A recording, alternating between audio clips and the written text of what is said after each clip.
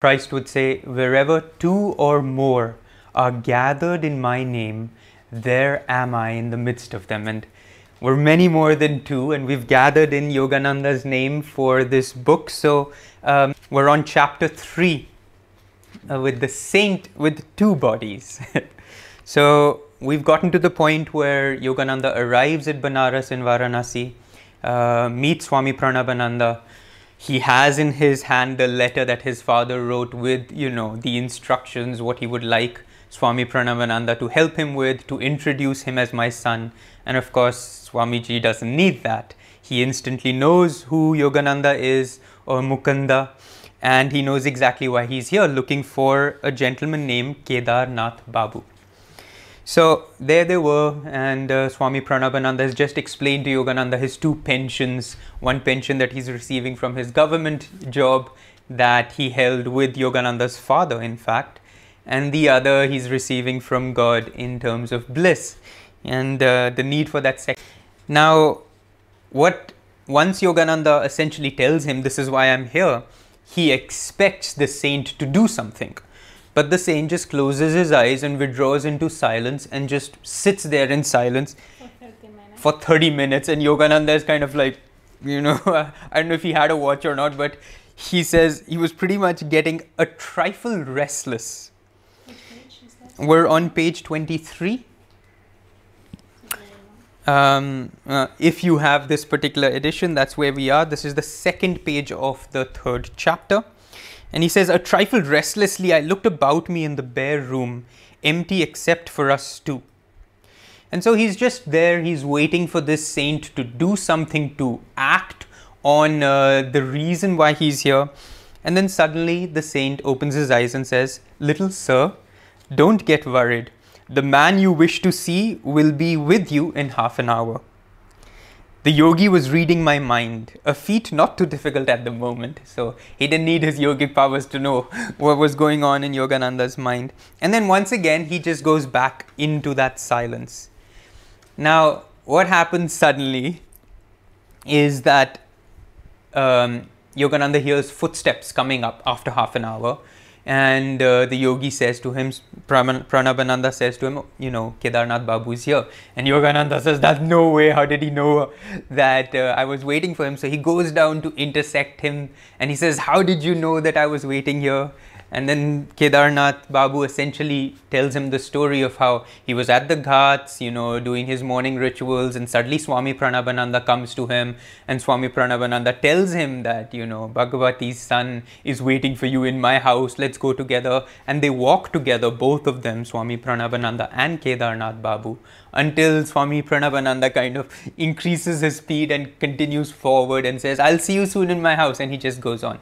And so Yogananda is astounded. Here Swami Pranabananda was sitting with him in the room all the time. There's no way this guy escaped and slid out.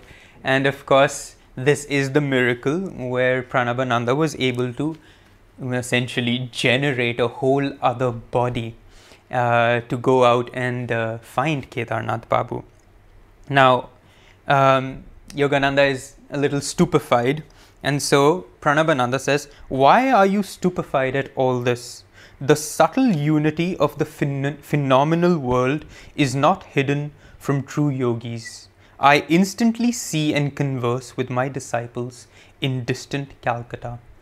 Now, in itself, this is, oh wow, and will I ever get a friend of ours who was reading the autobiography? She asked us, can you guys dematerialize like all those people? And, oh, no big deal. We do it all the time. We had to burst her bubble and say, well, not quite yet.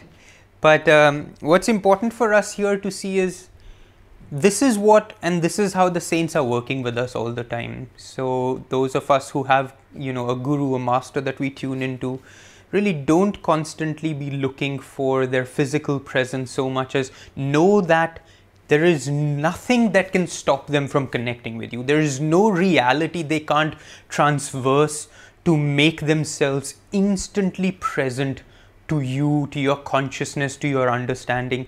The thoughts that you receive every time they are elevated and inspired, believe me, they're not your thoughts. They're being received by us by these great ones, by these great souls, whether in the body or not. And it's helpful when we read books like this to just know that it doesn't mean that, oh, I have to be the one to break, Maya's hold, and I need to be generating two bodies. Well, right now, that's not where we are, and to try to kind of pretend to be or want to be there, I don't think that's even helpful on the spiritual path. But what it is helpful to know is that, these great masters, they can do whatever they want, and they're there for me. Where two or more are gathered in my name, there am I in the midst of them. And so know anytime you think of them, anytime you hold your thoughts up to them, that they're receiving your thoughts, that they're responding to your thoughts, and they're probably right there with you, even if you can't see them through physical eyes. Yogananda told once to Swami Pranabananda, I know every thought you think. I mean, such is the consciousness, omnipresent consciousness that a master has.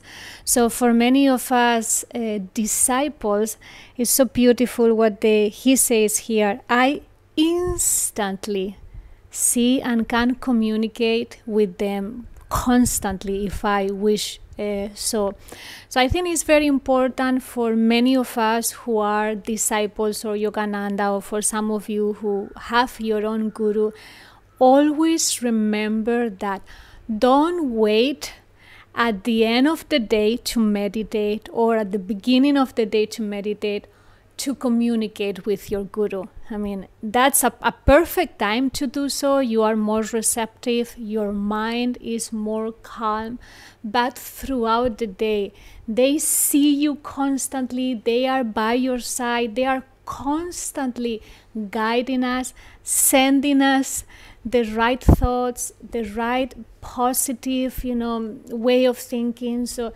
it's up to us to open ourselves to that constant guidance. So even now you don't see Yogananda sitting next to you in the couch, but he's there and he's eager to communicate with you. So it will be a good thing for us to practice, rather than get so much caught up into the outward activity and matter.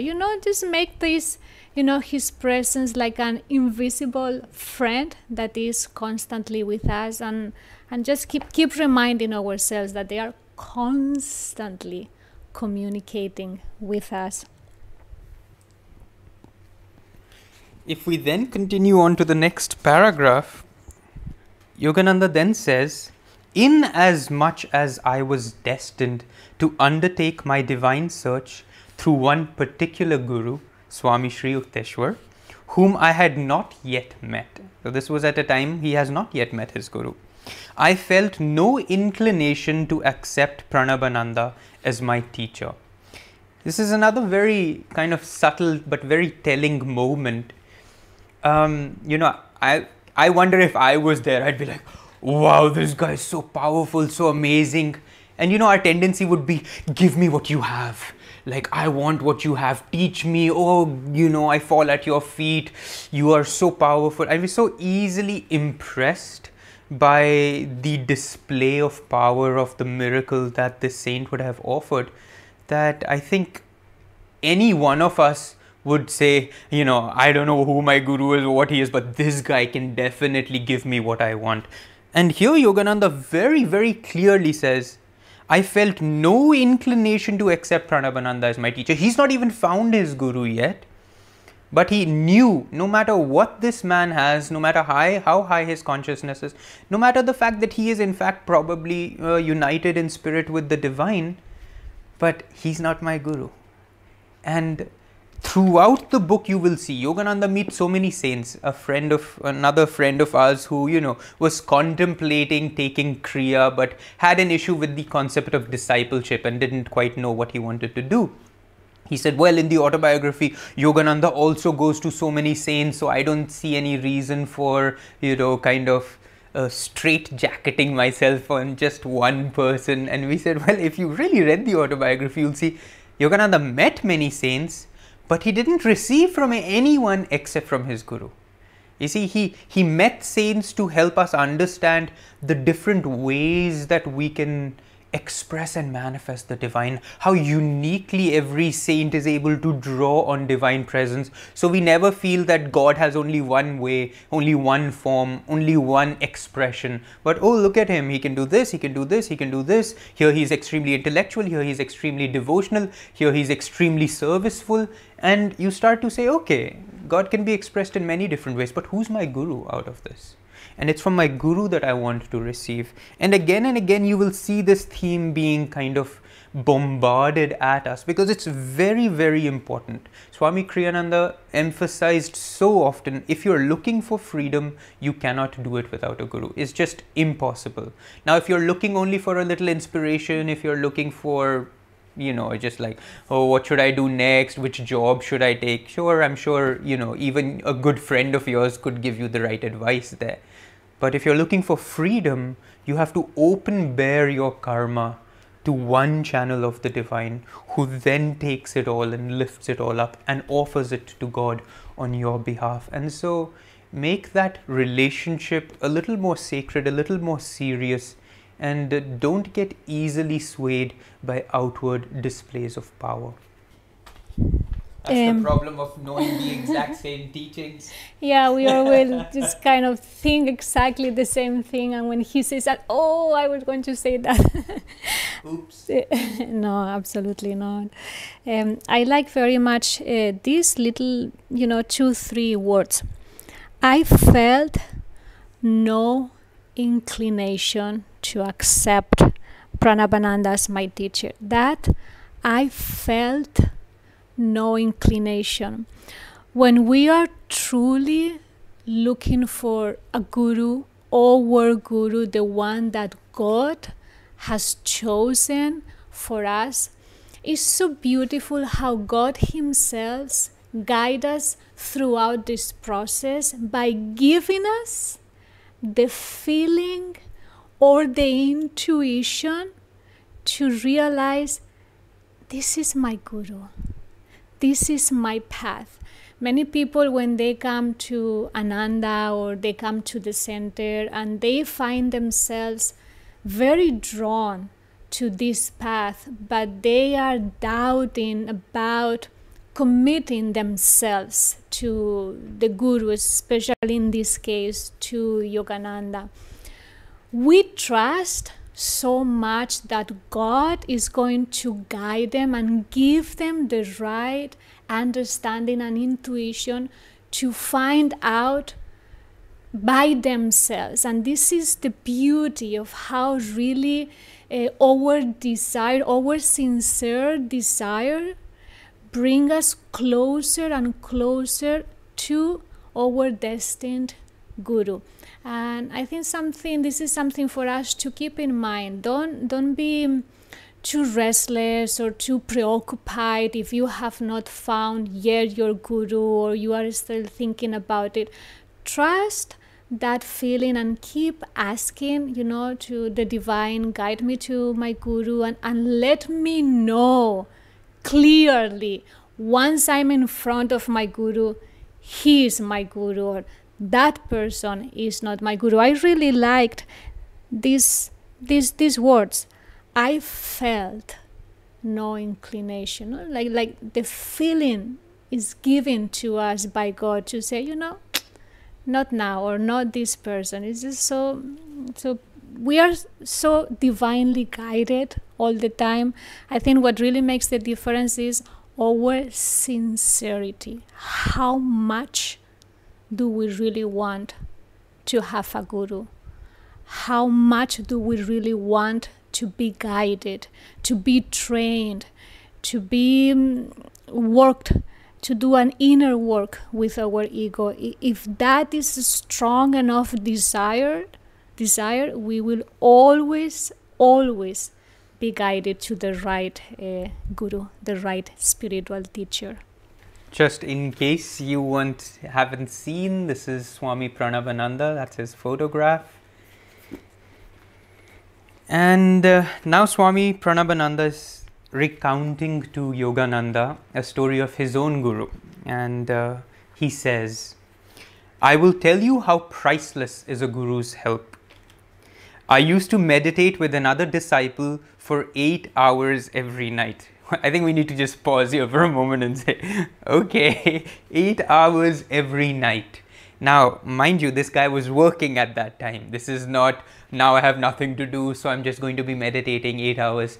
So first and foremost, if you're wondering why you're not able to, build another body for yourself, or perhaps even get up in the morning with great joy in your heart, is because maybe, perhaps, just maybe, we're not... 30 minutes meditation. those 25, 30 minutes aren't quite cutting it.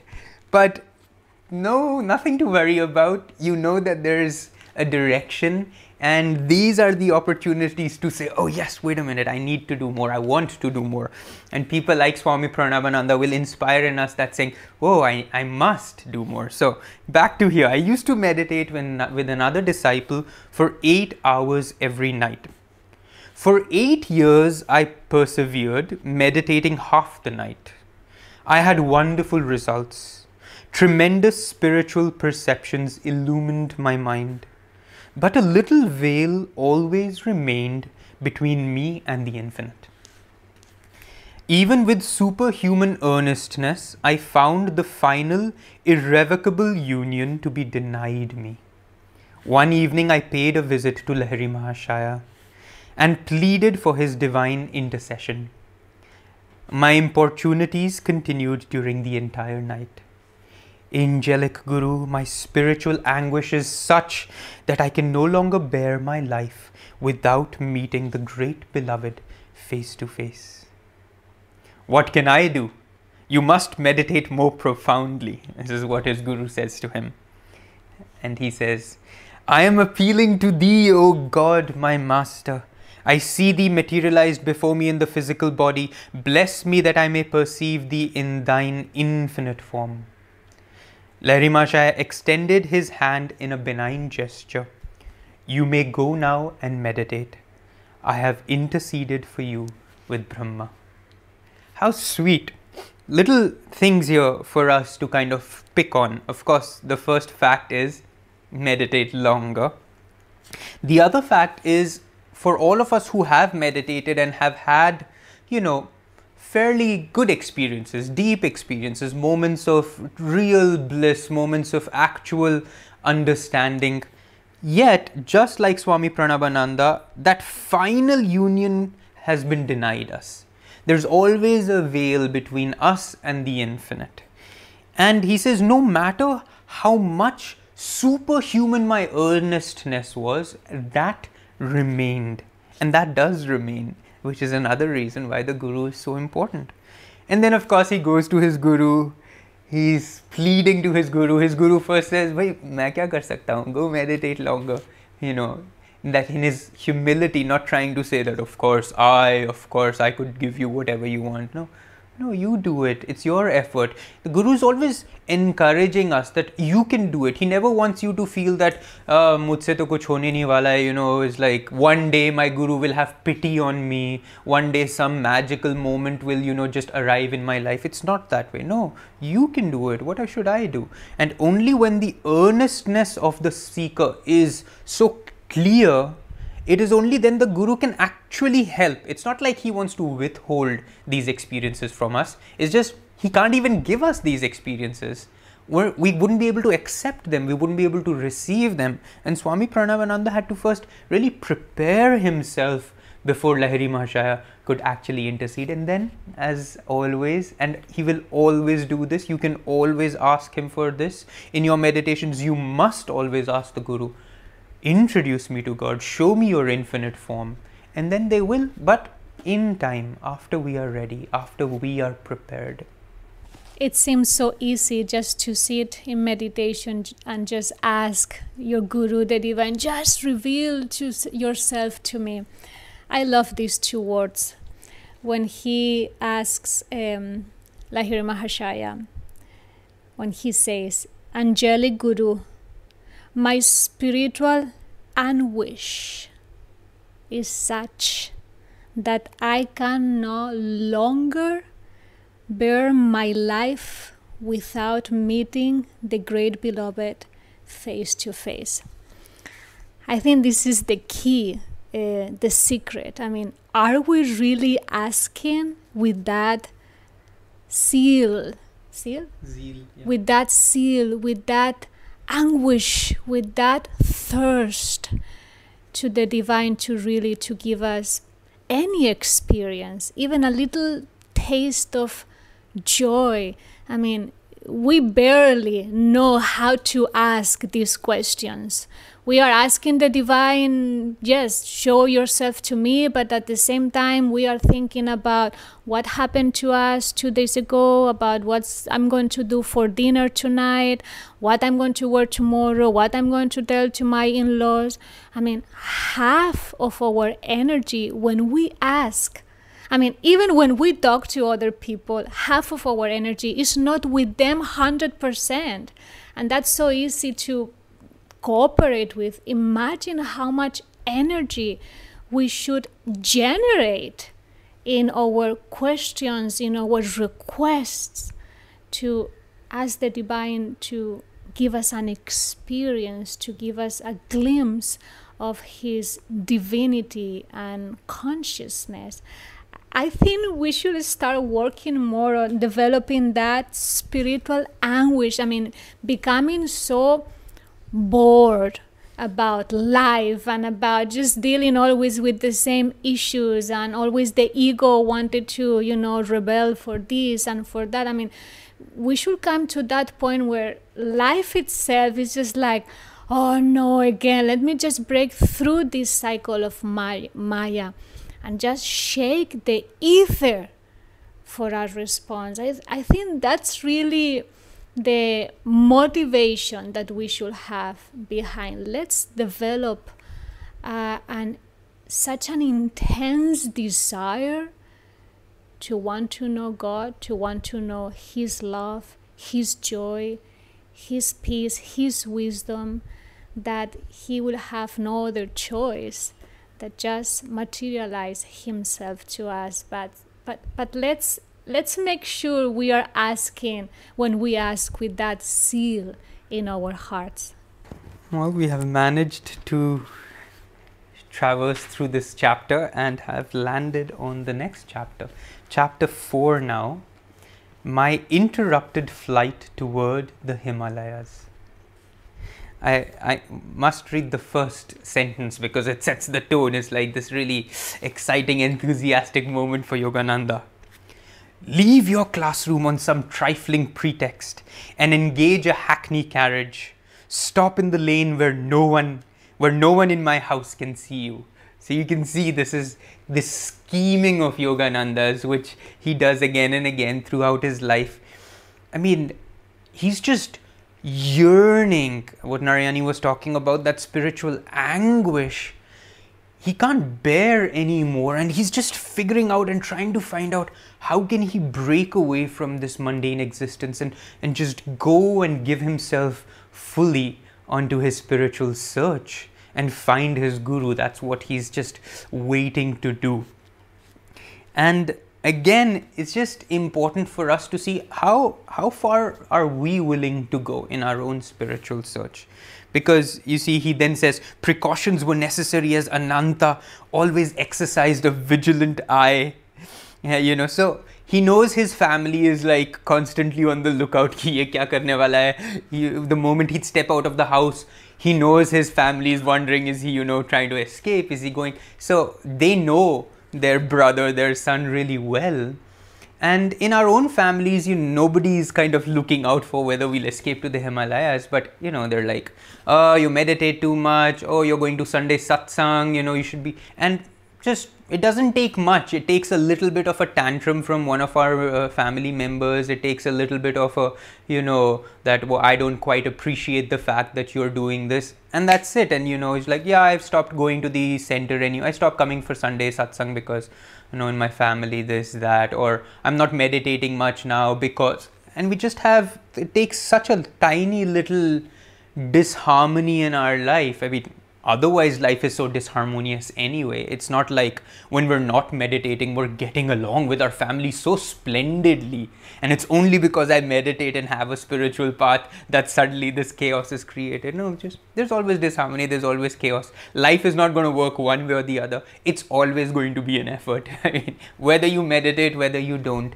Yet, that's like the first thing. Or like, it's not even that. I mean, you have to understand what it takes. You have to understand how far are you willing to go really in this search. Because if it's just going to be like, yeah, I don't quite enjoy this world, so wouldn't it be nice if there was an alternative? It's not going to get you anywhere. You have to know that this alternative is not an alternative. The way Swamiji would say is, until your spiritual life is not a matter of life and death, which means it's not so serious that either you feel that you will die if you won't find God, or there's no other point in living. I mean, that's the kind of seriousness that we have to generate. And Yogananda, from a very young age, you could see that fire burning within him. That's what he wanted. That's what he wanted. There was never a doubt. And so let's look at our own doubts. Let's look at our own life. Now, especially here we're at home. How much of the day, yesterday, or was it yesterday that we were giving that interview? Yesterday we were giving an interview with another couple. They had some questions that other couples had asked them, or women had asked them especially, that they're unable to meditate or do anything because there's so much to do at the house, the cooking and the cleaning, and that's it. It's just like, oh, those things are so much more important, and my meditation's just, hota hai to hota hai, nahi hota hai to nahi hota hai. And how are we going to change that? How are we going to make it the other way, that my spiritual life is the real life, and then if the other things happen, great, and if they don't, great. And you'll realize when you give that emphasis to the spiritual life, everything else actually happens far more easily than you ever have. The effort that was involved before just starts to go away completely. I like the fact that Mukunda had to hide from his brother, and buy costumes and do all these sorts of things in order to escape from his judgment and his criticism, and trying to prevent him. And excuse me, if Mukunda already did that with his brother, we can also do it with our families. I mean, in a good way, why not? If you need to hide yourself for half an hour, 20 minutes in your bedroom, do it. Really, I mean, if Yogananda did it, if he went as far as just creating this drama so his brother couldn't see him, we can do exactly the same. Be creative on how you are going to create a solid spiritual lifestyle. I mean, this is death or life or death. I mean, as serious as that, as Shurja was saying. So really be creative. If you cannot meditate morning and evening, between each activity, go to the bathroom. I'm going to the bathroom to take a shower. Close the bathroom, lock yourself in, and just sit for 5 minutes, and the other 5 minutes you take a shower, so you don't lie.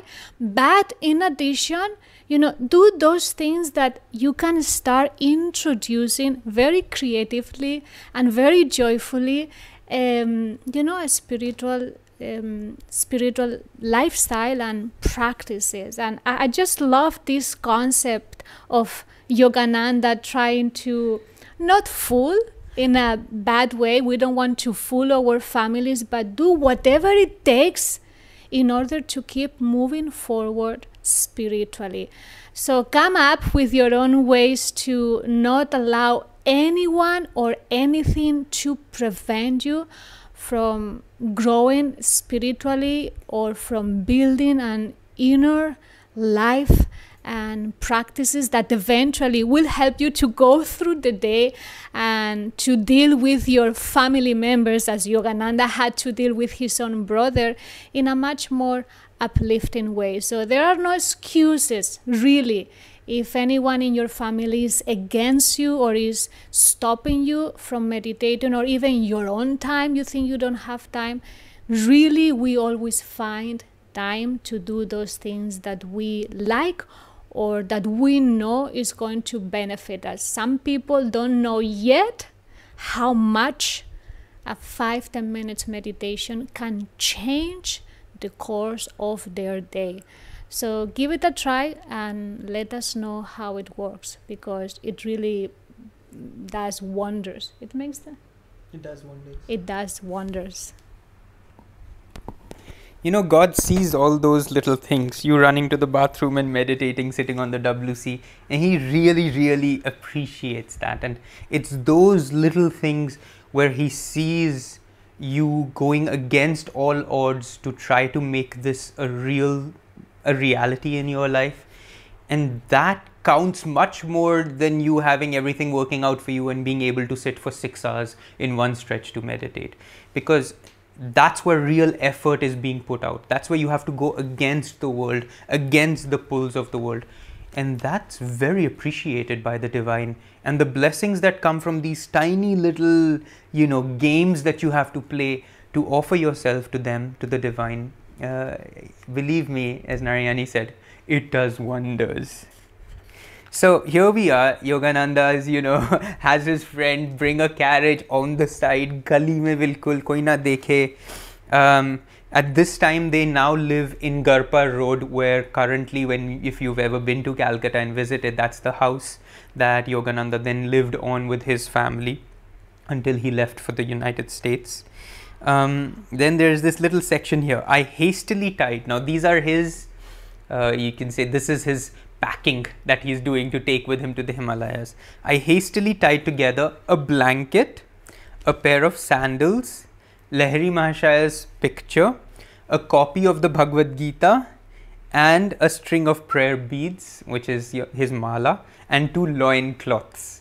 This is what he's carrying, doesn't get lighter than this, doesn't get, more focused than this. All that I need is right here in this little bundle. A picture of my guru. He has not found his own guru yet. He so far is connecting to Lahiri Mahashaya because that's his family guru. A Bhagavad Gita that he was going to, obviously tune into. Blanket, loincloth, mala. That's it. That's the simplicity of, I just don't need anything else. And in our own lives, it's just a nice opportunity to look around and say, what around me is just, useless. What around me that I never make use of has no real, purpose in my life, but it just exists. And this little paragraph, these little lines just help us kind of narrow down our lives to what is the most essential. And I don't mean that your and my essentials are a mala and a loincloth and others. No, our essentials may be a little bit more, but it's still just what is really essential in my life. And it'll be a good practice every now and then to introspect on what is essential and see if you can kind of shave off some of those non-essentials, because what comes with it is a great sense of freedom. And every now and then you have to affirm freedom, not just in your mind that I want to be free, I want to be free. You actually have to affirm freedom as an act. Okay, this is not needed, this can be given away, this can be, offered to somebody else. And let me just keep bringing my life down just to the basics so that I don't create too many attachments, too many entanglements, and travel light through lifetime after lifetime. I was thinking with that image, especially for us ladies, when we go out from the house, the kind of bags we carried, and it seems like every day we keep adding things to that bag rather than removing things away. I mean, sometimes I go to the center with this, with the computer, with the hand sanitizer, with the poker, with the lipstick, with this, with the extra bindis if one gets lost, and this, and and my bag gets just getting fuller and fuller and fuller. And I think that's the reverse process that Surya was saying, that we need to start becoming more conscious of. And I would say a good practice for all of us, especially ladies who go to office every day, or we have developed really the tendency and the thought that we need all those things to survive throughout the day. Yes, some of them are essentials, but most of them they are not. So why don't we start training ourselves with, perhaps every day you want to take one thing out from that bag. I remember when we first moved to our property in Pune, and there were hardly any buildings or houses to live in, and some of us, for me personally, I spent for 6 months living in a tent. I only had 3 kurtas and one brush, toothbrush, and only one pair of sandals. And I remember I had hardly anything, and it was one of the most blissful times of my life. I mean, my mind was so focused in what was really, really a priority for me then, which was to focus on my spiritual practices, on my attunement with my guru, or going deep in the understanding of what's all about, in helping other people, and not be worried about what I had, but rather developing a consciousness that God was going to provide me with whatever I really needed. So why to be worried? I think this is a wonderful practice for all of us sooner or later to start working on. Like, don't depend your security on material things. Give God a chance to show you, to prove you that He is indeed taking care of you. If you don't allow Him to do that, you will never experience by yourself. So play with Him and let Him, for Him to show you how much He's really taking care of every little detail that you need. All right, the adventure continues.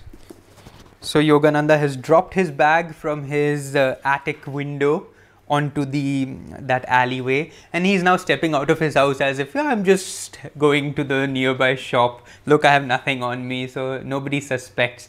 And he runs around the back, gathers his stuff, gets into the carriage, and 2 of his friends are already in there, Amar and Jatinda. And so the 3 of them now go to a marketplace.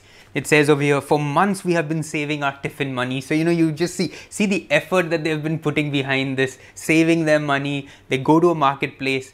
They buy English clothes back then, so they could disguise themselves as English boys. They go and buy shoes because they don't have it to be able to walk long periods. And then they get to the station, railway station, they buy their tickets, they get on the train, and they're heading for Haridwar, then on to Rishikesh, and then their hope is then from there to the Himalayas. And so while they finally relax in their compartment in the train, Yogananda says, just imagine, we shall be initiated by the masters and experience the trance of cosmic consciousness. Our flesh will be charged with such magnetism that wild animals of the Himalayas will come tamely near us. Tigers will be no more than meek house cats awaiting our caresses. So they've come together, and now the excitement of what lays before them. And you can see in these words of Yogananda, it's like when I first read the autobiography, or when anyone starts their spiritual journey, there's this moment of, wow, and I'm going to meditate, and I'm just going to have these experiences. And people's thoughts. I'll know everyone's thoughts, and in like 3 weeks, I'll be probably experiencing samadhi. So you see that romantic idea of the spiritual journey, and you can already see Yogananda like, oh, imagine we're going to do this, then masters will come and they will initiate us and we'll experience this, and these wild animals will come. Now, while Yogananda is building for what he thinks is this amazing thing, Jatinda, by the mention of the fact that there will be wild animals, suddenly realizes that they're actually stepping out into the wilderness. You see, until this point, it was all like, wow, we'll go to so much fun. The 3 of us will get out of our house. We will be free. We'll be meeting these saints. So in the beginning, all of us start our spiritual journey with this idea that, oh, wow, it'll be so la-di-da. Everything will be fixed. All my problems will go away. And so we're very enthusiastic about the spiritual path at that time. But then that romantic idea, it doesn't last too long, and suddenly you realize, wow, there's effort. And here Jatin realizes, we're going to be in the wilderness. We're not going to have anybody around. There are going to be wild animals. They're probably going to eat us. So reality hits him. Now, we are not going to have to worry about wild animals, at least not right now. But on our spiritual journey, once that romantic ha ha he he wow wow wow starts to kind of wane, and reality hits us that, wow, well, I meditated for 6 minutes and it was really hard and nothing happened, and I'm going to have to do this every day for a very long time. Our desire to search for God really takes a huge hit in those moments, and it is in those moments where the environment you have, your friends, satsang, which is so important, it's in those moments that sometimes we need to hold on to the inspiration of others much more and stay in that light, stay in that flow, because the majority of the people, that's when, in this lifetime, that's it. They'll still keep a romantic, mental, philosophical hope for spirituality. They like to read, they like to talk, but as far as actually wanting to experience God and doing the work that is required, at that time, that stops for them. Swami Kriyananda tells this story that when he was 15 years old, he already had the concept and the vision of creating spiritual communities.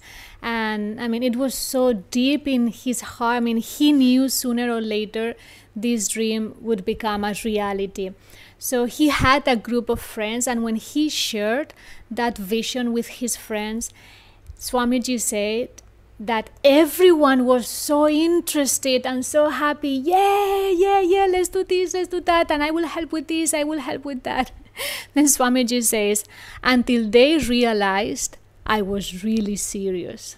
Then everyone abandoned me, like saying that, once you really, the click happens and you start perceiving that this is a commitment that is going to require a lot of your effort and time and sacrifice and tapasya.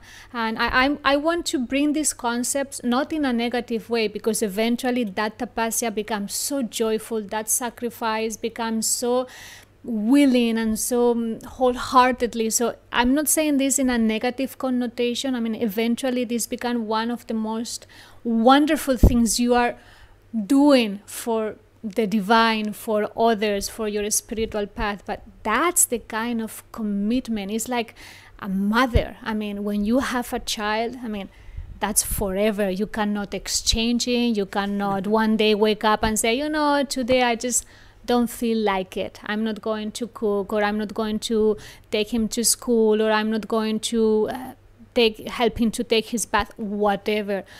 Once you say yes, once you take that responsibility as a mother or as a disciple or a spiritual seeker, that's really, it's important for us to realize that's what it takes. And not everyone's good karma to come to that point, but thank God we have books like this, and we have, as Shurja was saying, environment and teachings that could help us if we are open to keep developing that commitment. That eventually, believe me, that's the other thing. We think that I'm not ready to commit, but sooner or later in this lifetime, or in the next, or if not in the next, the following one, you will need to make that commitment. It's part of our evolution. We are always moving forward, and it's only a matter of time. So for some of us will be still a few more hundred of lifetimes, and for other of you will be maybe 2 or 3 more lifetimes. We are all of us moving in the same direction. It's only a matter of time, and that time is determined only by the kind of commitment that you put into the process. Okay, we're almost there, But let's just get to this last one thought that we'd like to leave you with. So, Jatin is scared. I think Jatin's romantic dreams are shattered. And so the next stop, when the train stops, Jatin disappears. Jatin says, "Let's divide up the money equally right now." So he's already planning his escape. And so in the next, when they're about to board the train again, Amar and Mukunda don't find Jatin anywhere, and Mukunda starts kind of panicking a little bit. And he says, "Amar, we must return home. I was weeping like a child." He was a child. "Jatinda's callous departure is an ill omen. This trip is doomed to failure." And Amar says, "Is this your love for the Lord? Can't you stand the little test of a treacherous companion?" Now this is an interesting thing here. Now obviously you'd think Yogananda would be the one to say, "Wait, no matter what, I'm going to go ahead." Here in fact it is Amar who is saying, "What are you talking about? Itna thoda sa ho gaya tu." This is what we were talking about before. But to me this brings an interesting kind of perspective, because there's one question a lot of us ask again and again. It's like, how do I know God's will?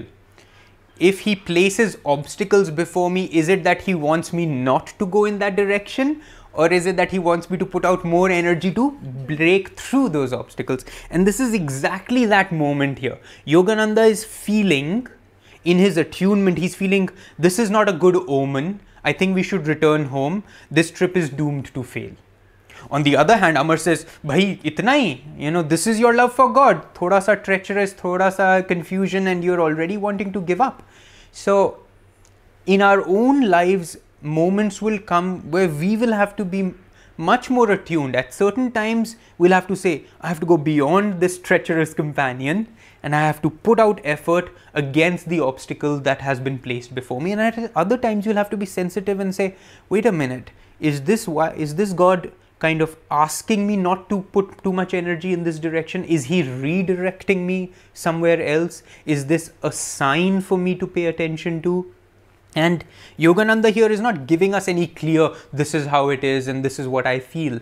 He's essentially just creating the dilemma for us, which is a dilemma we probably face every day, if not, often enough, is that what is God really trying to tell me through obstacles, through tests, through problems? Is he guiding me in one direction, or is he asking me to put out more will? And this is something you will have to tune into, you will have to feel. But know always that at each moment there is a unique response, and at certain times one is applicable and at other times the other.